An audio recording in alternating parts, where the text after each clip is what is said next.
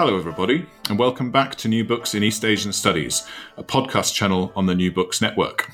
I'm Ed Pulford, one of the hosts of the channel, coming to you as ever from Sapporo in Japan. Today we'll be talking to James M. Dorsey, Senior Fellow at the S. Rajaratnam School of International Studies at Nanyang Technological University in Singapore, about his book, China and the Middle East, Venturing into the Maelstrom, which was published this year, 2018, by Palgrave Macmillan.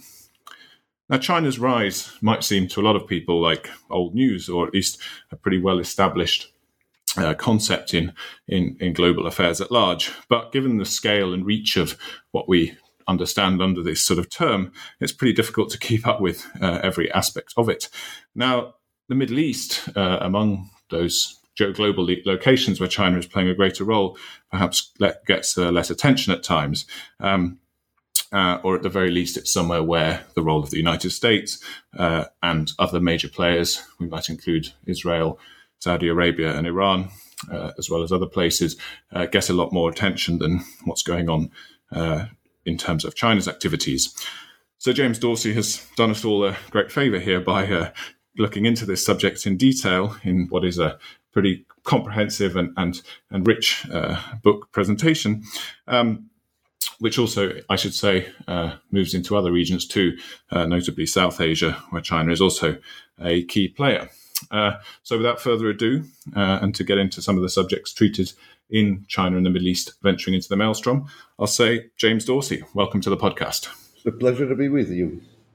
Great to have you here. And I should mention for listeners, perhaps point them in the direction straight up of your hosted channel, New Books in Middle Eastern Studies, which are also really worth a listen.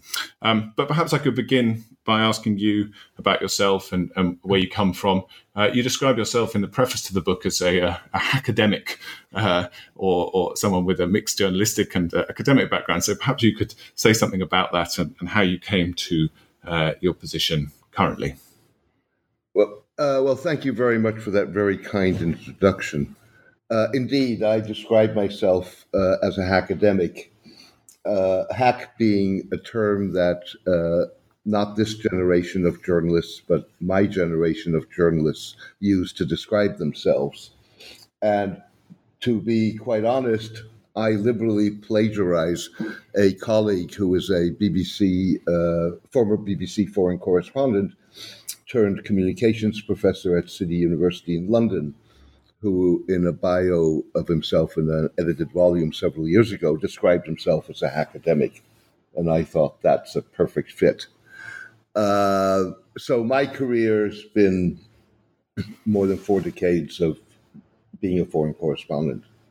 And I covered ethnic and religious conflict as well as geopolitics across the globe, and was based across the globe in Latin America, in Europe, in Asia, in Africa, in the United States.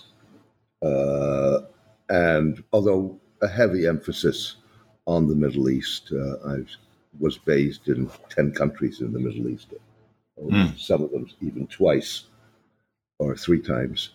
And who are you working for in these various locations? I started my career off with a Dutch newspaper, and then went to the Christian Science Monitor. I did a joint stint because of expense when I was based in Kuwait for the New York Times and the Financial Times. But the bulk of my career really was with the Wall Street Journal, which I left in 2006 when Murdoch was taking over, and I didn't really want to be part of that. I also thought it was time to move on to do other things. And I had just won a landmark libel case in the House of Lords, which was still then the Supreme Court in Britain, which actually contributed to changing British libel law. What, if you don't mind my asking, was the subject of this case?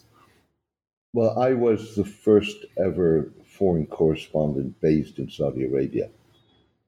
So until then, what you had in Saudi Arabia was either foreign nationals working for English language publications in Saudi Arabia who freelanced somewhat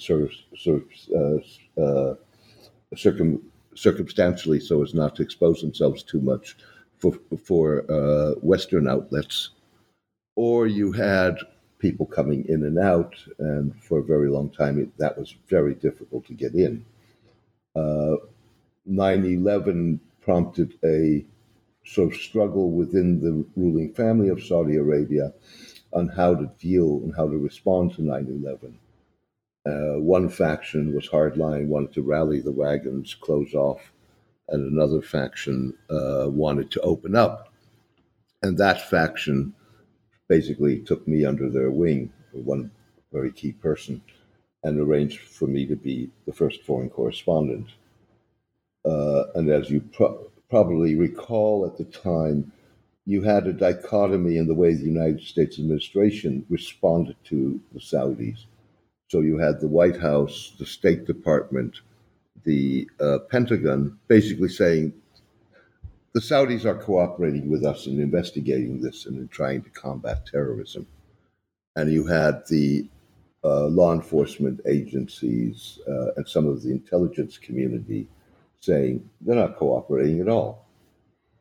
And I did a story, it took me 2 months to do it, in which I documented how the Saudis had were monitoring 150 bank accounts of very prominent Saudis, including members of the ruling family, because those accounts in one way or another have been associated with funds that went to questionable entities or people. Now, the story very clearly said the monitoring was at the behest of the U.S., but it was not intended to generate litigation.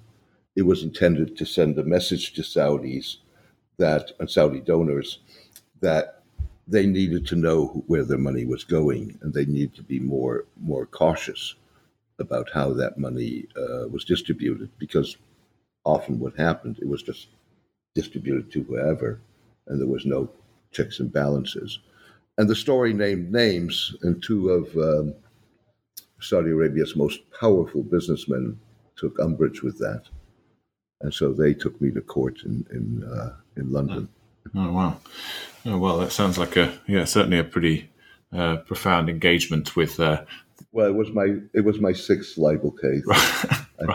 I've had a seventh since, which I won and changed law or procedures in Singapore. Oh, well. And I regularly have encounters with lawyers. Well, I suppose that's at least suggestive of your getting pretty deeply involved with what's going on in the various societies where you've been living. So you obviously have this kind of pretty long-standing and deep engagement with the Middle East as a journalist. And at what point did the transition towards the more academic end of the academic spectrum occur? Well, I got invited. It's rather funny, actually. I got invited in 2011 to join on a fellowship the Middle East Institute at the National University of Singapore, and it was a 6-month fellowship that I walked out of after 3 months, quite brutally, saying, "Forget it." And within an hour on a Saturday evening of my walking out, I was asked if I would join RSIS, the Rajaratnam School of International Studies, as a senior fellow, and they've tolerated me ever since. I see. And how do you see the relationship between these two worlds in which you've been involved? I mean, academia and I won't call it hackery, but journalism. Times are set as sort of juxtaposed opposites. There's been some recent discussion on Twitter, for example, particularly relating to Xinjiang, which I know we'll get onto during the course of this podcast, about who sacrifices more and who is more constrained in terms of what they can say, and who has to censor themselves more in relation to these kinds of sensitive subjects. How do you see the relationship there between the two the two spheres between academia and journalism? Well, actually, I think it's evolving. For one, traditionally, I think academia looked down on journalists, Mm-hmm. and sort of sat in an ivory tower, if you wish. Whereas, and I actually had an exchange at a conference about 2 years ago, in which a very prominent academic, whom I know very well, held a keynote speech that really was on current affairs rather than history or whatever. And but then when I also keynoted, that person attacked me on grounds of journalism, and I basically said, "Look, first of all, what journalism does is it's an immediate account of current history as it happens."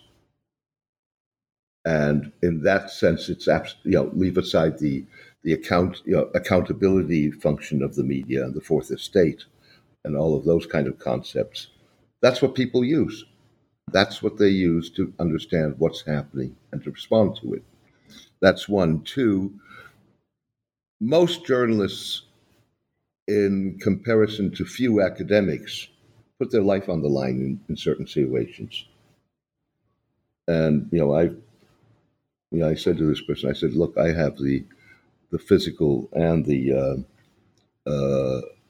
mental scars of having covered conflict and having been on the ground as it happened for 40 years. So I don't think you can discount that." The reason I'm saying that it's evolving is that academia is evolving, and so the fault lines between being a scholar and being a public intellectual are blurring. In fact, you're starting to get universities that, in terms of your evaluation, no longer score you exclusively on whether or not you are publishing in tier one publications, but on how popular you are on social media, how frequently you publish non-academically, or how frequently you are consulted or interviewed by media as an expert. So I think that whole relationship and attitudes towards one another are evolving. There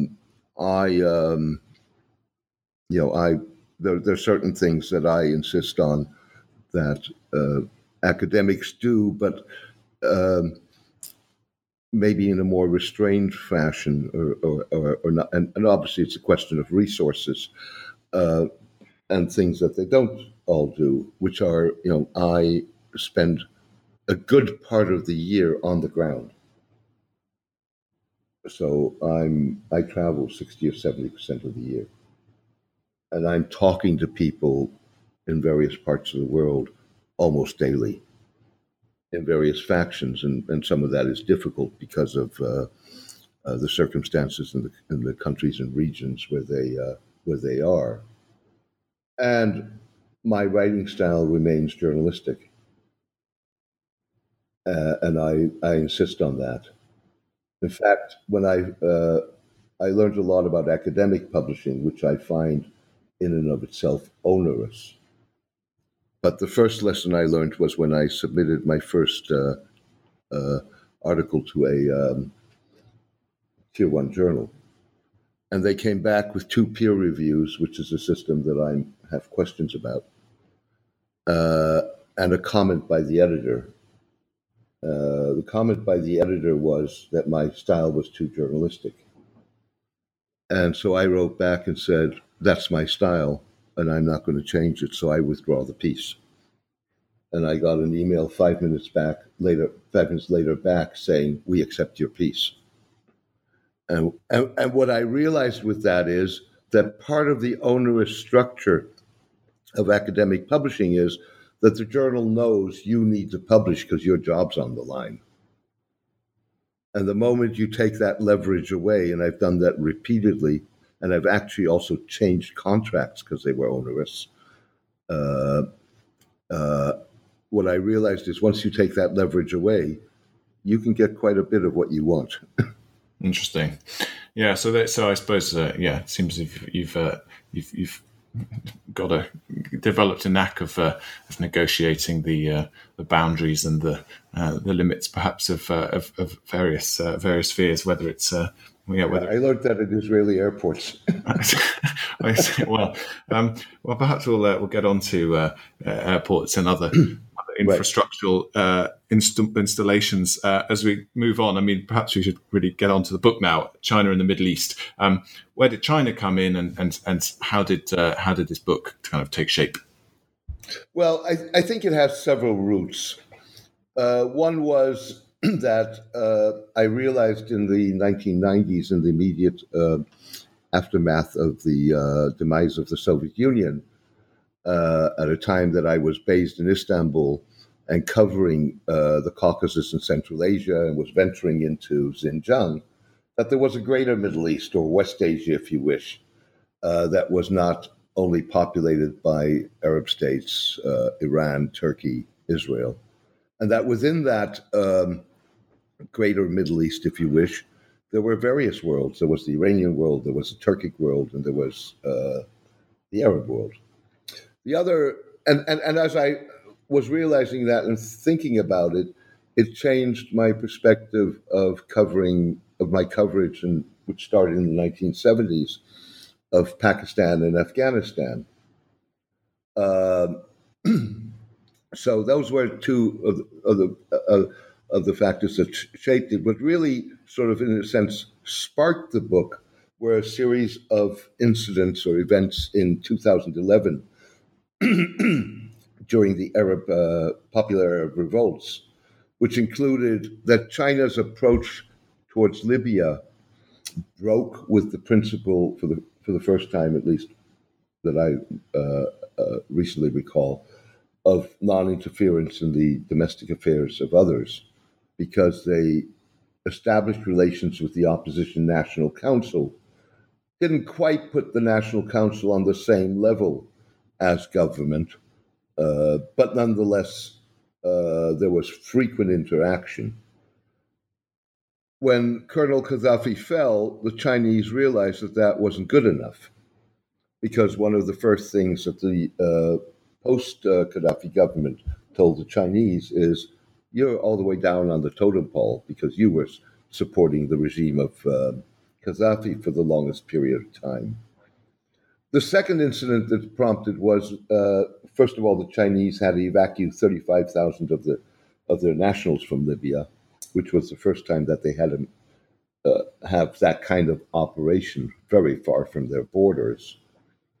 And they had kidnappings of 25 Chinese nationals in the Sinai Desert in Egypt, as well as a number of Chinese in South Sudan, and had to get them out. And there was almost an outcry at the time on Chinese social media about the fact that the government was really not prepared to protect its nationals overseas, who were expanding in numbers exponentially, as well as its mushrooming interests and investments.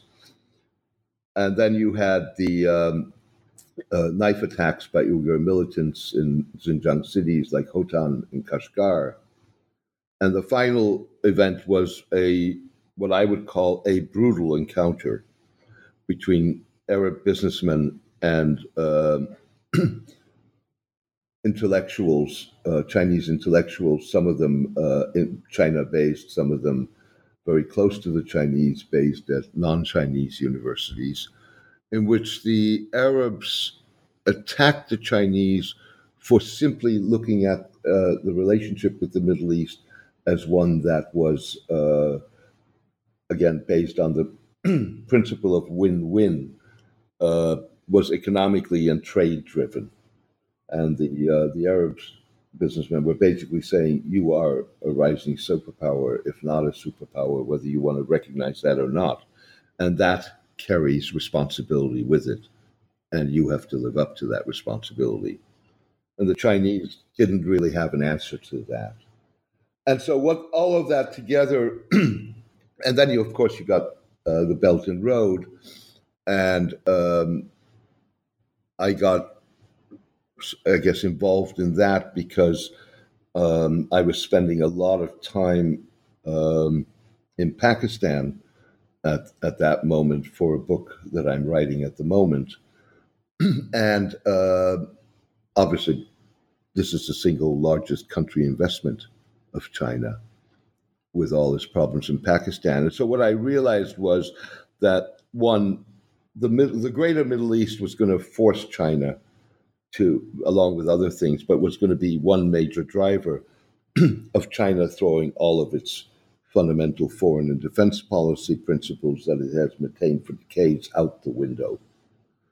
And we've seen that already happening. So non-interference, for the first time ever, as far as I can think of, there's been a degree of public, by officials, consideration of a foreign military intervention, not one that is just across the border with outposts in Tajikistan or in Afghanistan, but far from the border, namely in Syria, because of the presence of Uyghurs in the last rebel-held stronghold of Idlib. And the Chinese were actually considering intervening there. So all of these, and then you have the foreign military base that they established in Djibouti, and it's the first of more to come. So, in other words, all of these principles were going to go out the door. So that really was then what drove me to sort of think about a book. Yeah, that's a very kind of new perspective, I think it may be for many listeners. I mean, I guess when it comes to China's growing presence in the world and its influence in various spheres, lots of people are looking for watersheds, for key moments. And I think coming at it from, as you highlight, this post-2011 Arab Spring, if we want to call it that, events, is a new lens through which to examine sort of what China's place in the world at large might be evolving into. So you've already kind of gestured at these various components that make up the region you call the Greater Middle East, as you say, Turkic, Arab, and also Iranian, Persian components. Could you just say a little more about what you think makes this a region worth considering together? What are the kind of, or indeed whether it actually is, whether it's just a shorthand? Is it something that we can consider as a single region, the Greater Middle East? And is it the case in your perception that China sees it, but more importantly, as a single space? Well, I think there's several things and several ways of coming at this. First of all, if you define the Greater Middle East as stretching from Morocco and North Africa into Xinjiang, you're talking about an enormous swath of land. And even if you just took it from the Gulf to Xinjiang, you're talking about the heart of Eurasia. And if there's one thing that's happening, is we're seeing the return of a supercontinent in which the lines between Europe and Asia become very blurry. So in that sense, there's no way you can avoid it. Then you, of course, get the issues of what certainly the classical Middle East, if you wish, represents. So one, but also Central Asia, which is enormous energy resources, oil and gas. And even if you're now getting major, maybe even the United States being the largest oil and gas producer, the bulk in terms of the total still comes from that swath of land. On top of that, you've got the geostrategic location of it on the cusp between Europe, Asia, and Africa. And you're seeing that in the political struggles that are going on, the Gulf rivalries that are expanding into the Horn of Africa.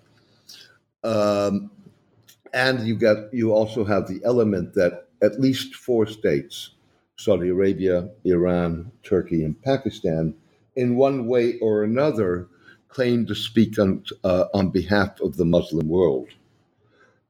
So there's no way that you can avoid it, and in that sense, it is a very crucial part of the picture.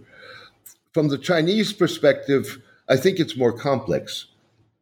First of all, as far as I'm concerned, the Chinese do not have a Middle East policy. They articulated for the first time some sort of approach towards the Middle East in January of 2016, when they put out what was called an Arab World Policy White Paper, which was published on the eve of President Xi Jinping's visit to the Middle East, the first by a Chinese head of state in 7 years. But when you read that document, it really is a reiteration of platitudes. It's very much focused on economic cooperation and all the various fields and win-win and what have you. It doesn't articulate a position. Sorry. It doesn't articulate a position towards the multiple issues and conflicts that we're witnessing in the Middle East. And I think the thing to keep in mind is, people have moved after 2011 from calling the Arab Spring the Arab Winter. I would argue that the Middle East is in an era of transition. It's volatile, it's brutal, it's violent, but it is in transition. We may not be sure in transition to what. And transitions historically last at least a quarter of a century, sometimes up to half a century. So we're really at the beginning of this, which is where China gets into trouble because, in my mind at least, because as a matter of principle, to me, the Chinese principle of non-interference in domestic affairs of others is no different from U.S. policy in the region, which was support autocratic regimes to maintain stability. And whatever one thinks of George W. Bush, it was actually George W. Bush very shortly after the 9/11 attacks, and then Susan Rice, his national security advisor and later Secretary of State, who said, we're partly responsible for this because of that support of autocracy, which is when Bush launched his ill-fated democracy initiative. And the Chinese are getting, as Libya demonstrates, are going to get into that same problem. Now, that may not be immediately evident because what you've had in the Middle East, and that's why people call it the Arab Winter, you've had a very forceful counter-revolution led by the Saudis and the United Arab Emirates, which until now has been very successful. But even that you're starting to see crack. Well, perhaps we can move on to some of these more fine-grained kind of maneuvers and developments slightly later on. I just wanted to approach again, or sort of bring us back to the scene setting that occurs in the first couple of chapters of the book, the introduction, and then a second chapter entitled Towards a New World Order. You've already set the kind of stage as far as the region that we're discussing here is concerned. But what you describe here in terms that are very different from as the win-win and sort of harmonious language of the Arab policy paper you mentioned there is an epic battle, a 21st century great game, and an era of fraught competition in this region. So could you perhaps say more about who the players are? I mean, you've already mentioned them kind of separately, but who are the key players in this battle that you're discussing? And how fast are we moving towards the new world order that you mentioned there in the title of that second chapter? I think I would categorize them in essentially as at the top tier, if you wish, China, Russia, and the United States. And then you have a second tier, Japan, India. And then I'd say you have a third tier, which is Saudi Arabia, Iran, the United Arab Emirates, Qatar, and to some extent Israel. So the local players are in the third tier there, as you see it. Right. So, with other words, they're not.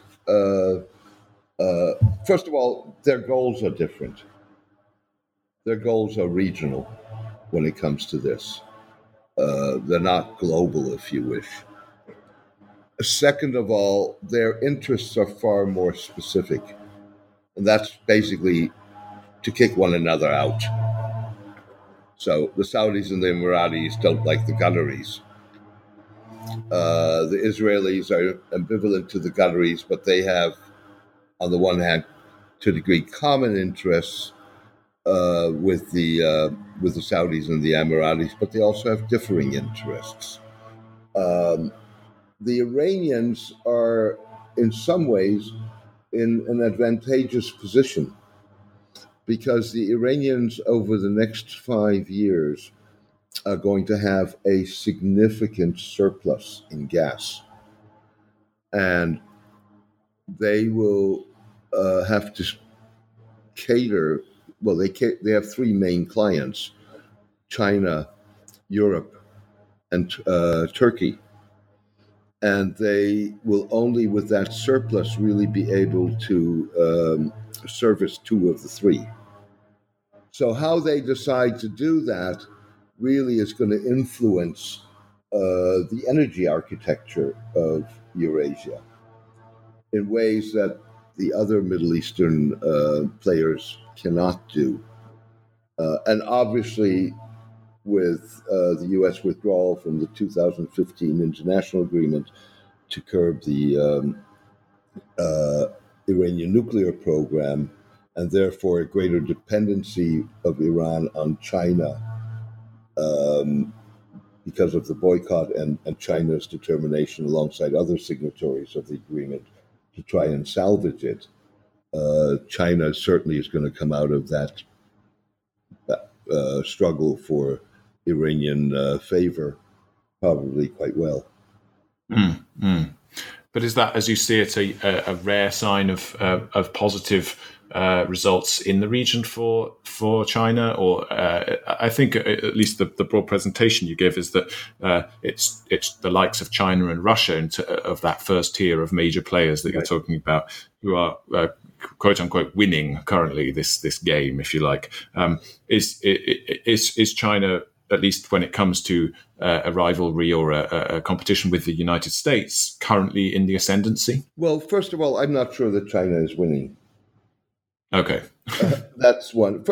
I think if you go back to the 1970s, 1980s, 1990s, a guy from the Middle East in pajamas and a tea towel on his head shows up, and his interlocutor's eyes start rolling with dollar signs. I think there's a bit of that now when someone from China shows up. But you're already starting to see a backlash. So, with other words, the whole questions of debt trap, being forced to hand over critical assets, is starting to spark significant criticism, and the Chinese are taking note of that. So I don't think that we can talk about this as a pure win.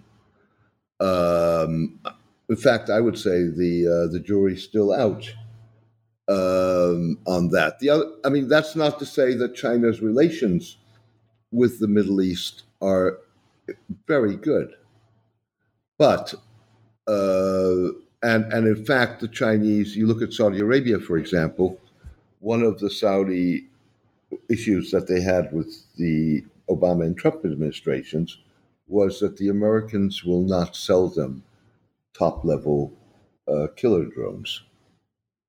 The Chinese are selling it to them, and not only selling it to them, the first Chinese military industry establishing a manufacturing overseas is in Saudi Arabia, and it's for killer drones. So, on that level, relations are very close. The autocratic leaders in the Middle East, probably all leaders in the Middle East, but certainly the autocratic leaders in the Middle East are on the one level delighted with Trump and his policy and his anti-Iranian stance, his lack of interest in human rights unless it fits what other things he's trying to do. But on the other hand, Trump's unpredictable and he's unreliable. And so they need to hedge their bets and they need close ties to the Chinese. I think that what that means is that increasingly China will find it difficult to stay aloof of the multiple conflicts in the Middle East, and particularly the rivalry between Saudi Arabia and Iran. And it, in my mind, Xinjiang is a potential powder keg for China in terms of relations, not only with the Middle East, but with the Muslim world at large. And I think the way to look at this is, you've had over the last few decades, a number of major incidents: the Salman Rushdie affair, the 2006 Danish cartoon affair, more recently the evangelist preacher in Florida who burnt a Quran, in which basically there was an outcry from the Muslim world, whether it was the fatwa by Ayatollah Khomeini against Rushdie or the boycott by governments of Danish goods in 2006, or protests against the burning of the Quran.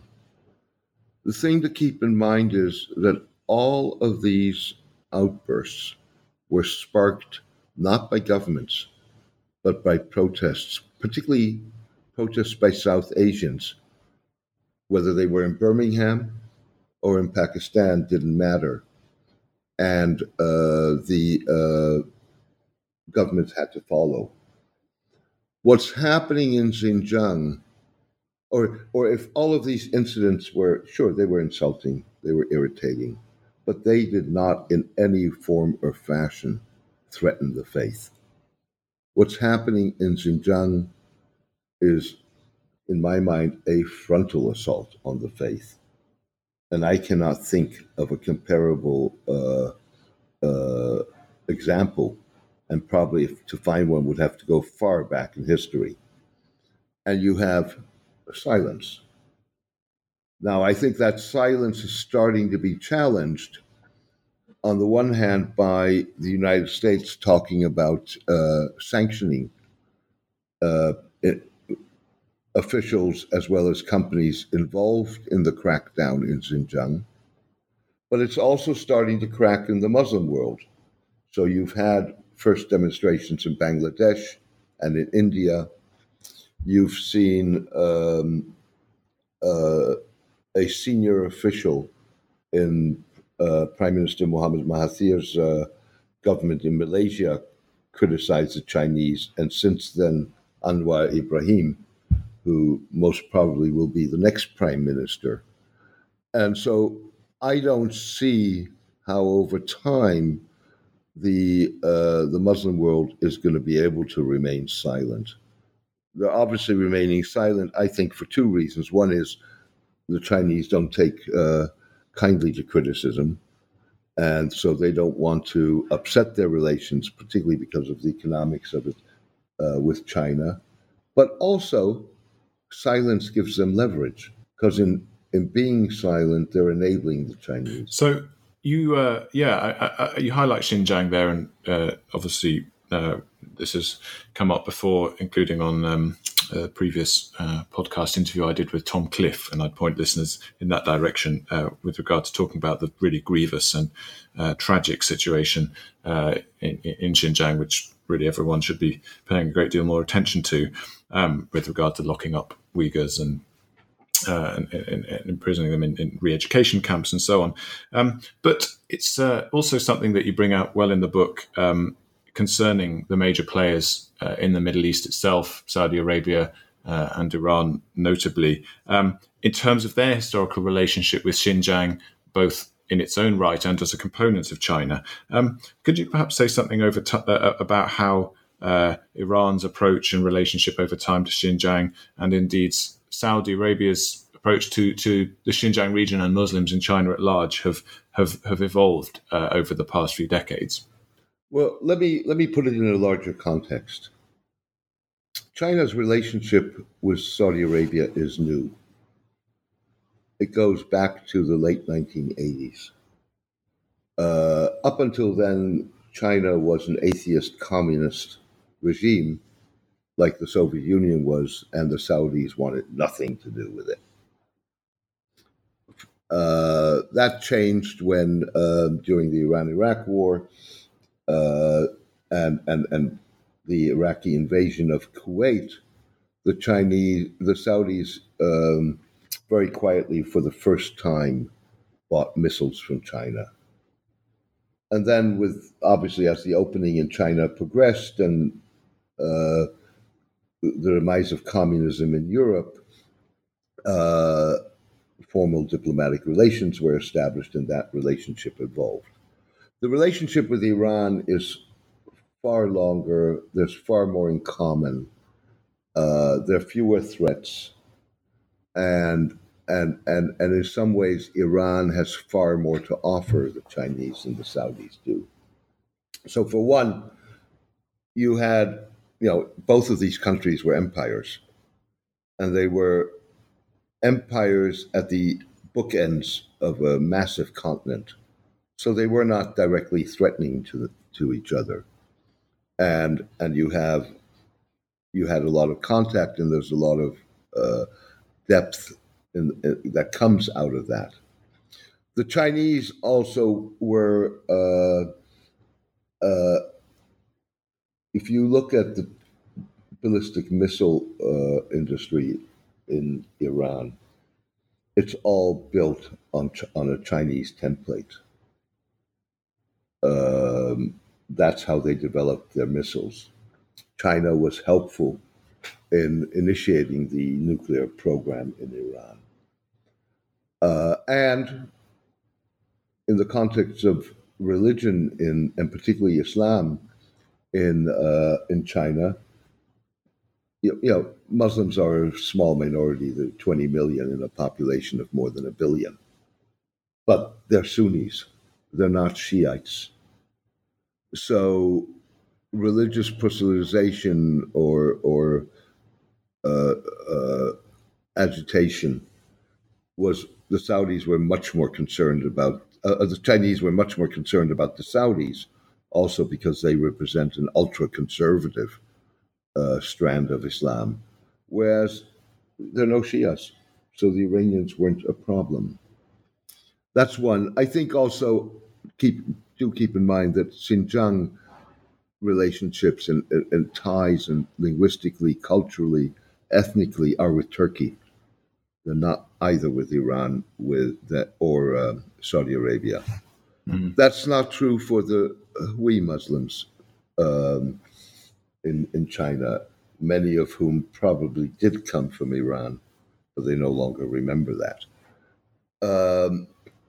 So that's what at one level.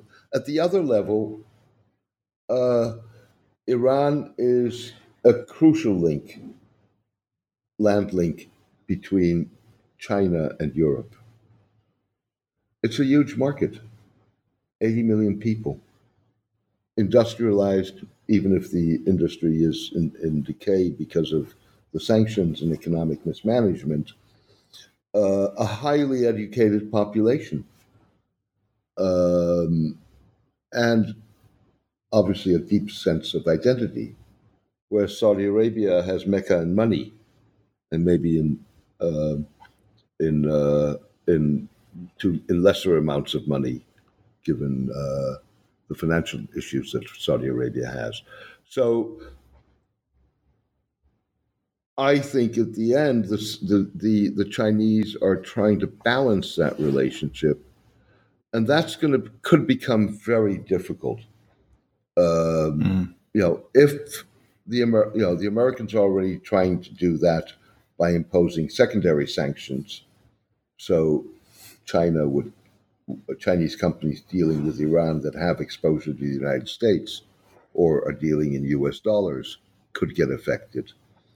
But I've seen that over the last 2-3 years, there has been a significant amount of Saudi money going into militant and ultra-conservative madrasas or religious seminaries in the Pakistani province of Balochistan. And the Saudis have drafted plans to try and destabilize Iran by forging dissent among Iran's ethnic minorities, including the Baloch, who straddled the border of Iran and Pakistan. Now, those plans, so the building blocks are in place. Those plans remain on the drawing board. They, to the best of my knowledge, have not been taken off the drawing board, but they one day could be taken off the drawing board. And that would really strike fundamentally at Chinese interests, because Balochistan is the heart of the China-Pakistan Economic Corridor, which is a crown jewel of the Belt and Road Initiative. Yeah, and I point listeners in the direction of that Pakistan chapter in the book. You call it the Belt and Road's soft underbelly, and highlight in some detail there the vulnerabilities that you see in China's relationship with Pakistan and projects such as the Gwadar port and so on. But we have perhaps not sufficient time to delve into that in detail currently. So I'd just like to kind of, as we move towards a close, bring us back to some of the issues you were just raising there. I think when it comes to the question of how regional rivalries play off against one another, and how China and, in addition, the United States interface with one another and with those regional rivalries in turn. You highlighted at the beginning, and actually what emerges throughout the book, is the fact that, as you say, this region is perhaps an arena in which China's entire approach to foreign policy is historically, at least on the surface, a non-interference doctrine and so on, may be forced into changing. And so I guess this brings up the question of values, and if you consider China's belief in win-win and non-interference and so on to be a sort of value, if you consider the United States' historic adherence, at least again on paper, to human rights discourse and so on, and if indeed you consider Saudi Arabia's interest in encouraging people to be Islamic in a certain way in this region, a sort of values-oriented stance, to what extent do you see this game, or this conflict, as you term it, a collision between values per se, and to what extent are those values merely being leveraged against one another for naked economic benefit? Well, first of all, I think, yes, there is a clash of values, but I don't know that this is about values as such, at least not for the Chinese. I think the Chinese, in that sense, are much more pragmatic, and it's about power, whether it's economic, geopolitical, military. I don't think, if you are, and that's why China is being forced to throw these principles out of the window. If you are a power with global interests, rather than a power with only regional interests, then non-interference, the belief that economics can solve everything, and to a lesser extent, but nonetheless, foreign military presence, are just not sustainable and not realistic. And I think, China, as it from the opening up grew and expanded and became far more powerful, and with a much larger stake in what happens outside of its borders, just simply because of the number of Chinese who live overseas. I mean, in the United Arab Emirates, they are probably about 15 to 20% of the population. And of course, the massive investments, none of that is sustainable. I would argue that the Trump administration is not about values, and if it's about values, it's about questionable values. But historically, the United States values did play a role in the United States, even if there were continuous contradictions in, on the one hand, upholding values, and on the other hand, in the policies that they were pursuing. But nonetheless, I think that values was part of the U.S. ethos, if you wish. So, in that sense, I think that China is forced to change, and in doing so, no longer will be able to remain aloof to all kinds of rivalries and conflicts. I think the other thing about Xinjiang is what you're seeing in China. I mean, Xinjiang is first of all the harshest of a crackdown that goes far beyond Xinjiang and goes far beyond Muslims. It's a crackdown on religion, and Christians are experiencing the same thing. Now, they're not being locked up into en masse into political re-education camps, but nonetheless, they are experiencing crackdowns with arrests, with churches being torn down, and other things. But Xinjiang is important also in three other aspects. One, it today is the most extreme 21st century Orwellian surveillance state. The Chinese are going to roll out, call it Xinjiang Light in terms of a surveillance state in China itself. And where possible, and you're seeing that happen in Pakistan, they're going to try and export it.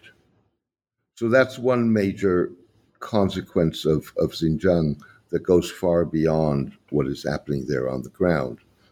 The second fallout is what I mentioned earlier. It's reshaping China's military posture.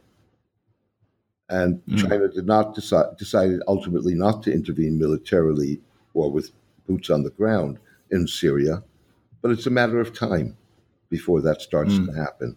And the third fallout has to do with, again, with a much broader issue, which is that China increasingly is trying to enlist the Chinese diaspora as its representatives, its lobbyists, and what have you. And that, if the Uyghur issue gets meshed into that, could cause societal strains in countries where you have both a Chinese and an Uyghur community or a Muslim community.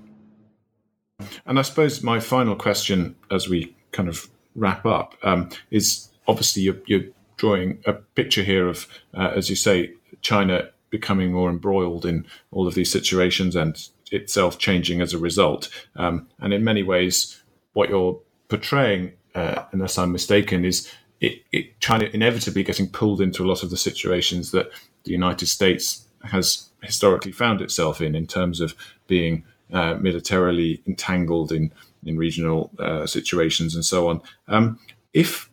As China's emergence in the region at large increases and deepens, are we building towards a situation where China simply becomes another US-like player here? Will there remain fundamental differences, as you see it, in both China's approach and the way it's perceived by local actors compared to the US and its sort of historically deeply involved role in the Greater Middle East? One, I think that in principle, yes, China is going to have a very similar experience to the United States in many ways, and you're seeing the rise of anti-Chinese sentiment.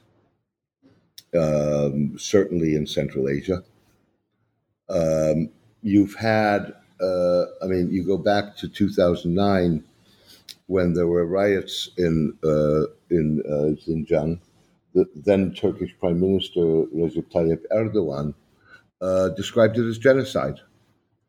You had attacks on the Chinese embassy in Ankara. In fact, the picture I wanted to put on on the cover of my book, but I couldn't get the copyrights for it, was a picture of protesters in front of the Chinese embassy in Ankara walking over a Chinese flag on the ground.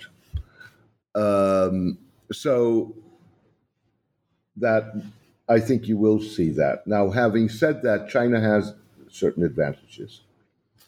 It doesn't have the history of the United States in the Middle East.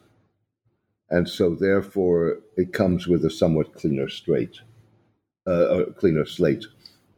Also, China has developed lobbies, but those lobbies are not, like in the United States, often they're interest lobbies. There are no ethnic lobbies in China, like you have in the United States with the Israeli lobby and the Turkish lobby and the Armenian lobby and the Greek lobby, and so on and so forth.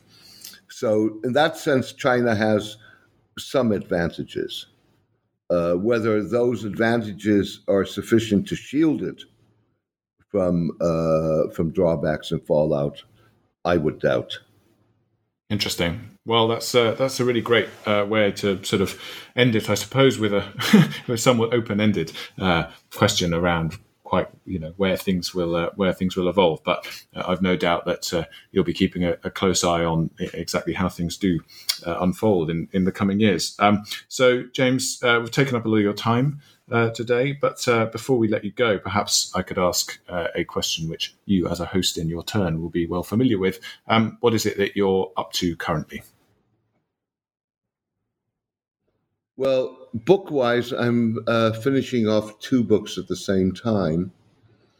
One is on the Pakistani-Saudi relationship, or what I somewhat cynically would describe as the Saudi wrecking ball in Pakistan. And the other is related to that, but much broader in the sense that it's about this what people called Saudi funding. So, with other words, for 40 years, or more than 40 years, Saudi Arabia has pumped immense amounts of money. Estimates are about $100 billion into supporting financially ultra-conservative Sunni Muslim cultural, religious, and educational institutions. And that has not in and of itself led to extremism or political violence, but it certainly contributed. And keep in mind that the mass bulk of Saudi funding did not go to violent groups. It's only 5 countries where the Saudis have funded violence.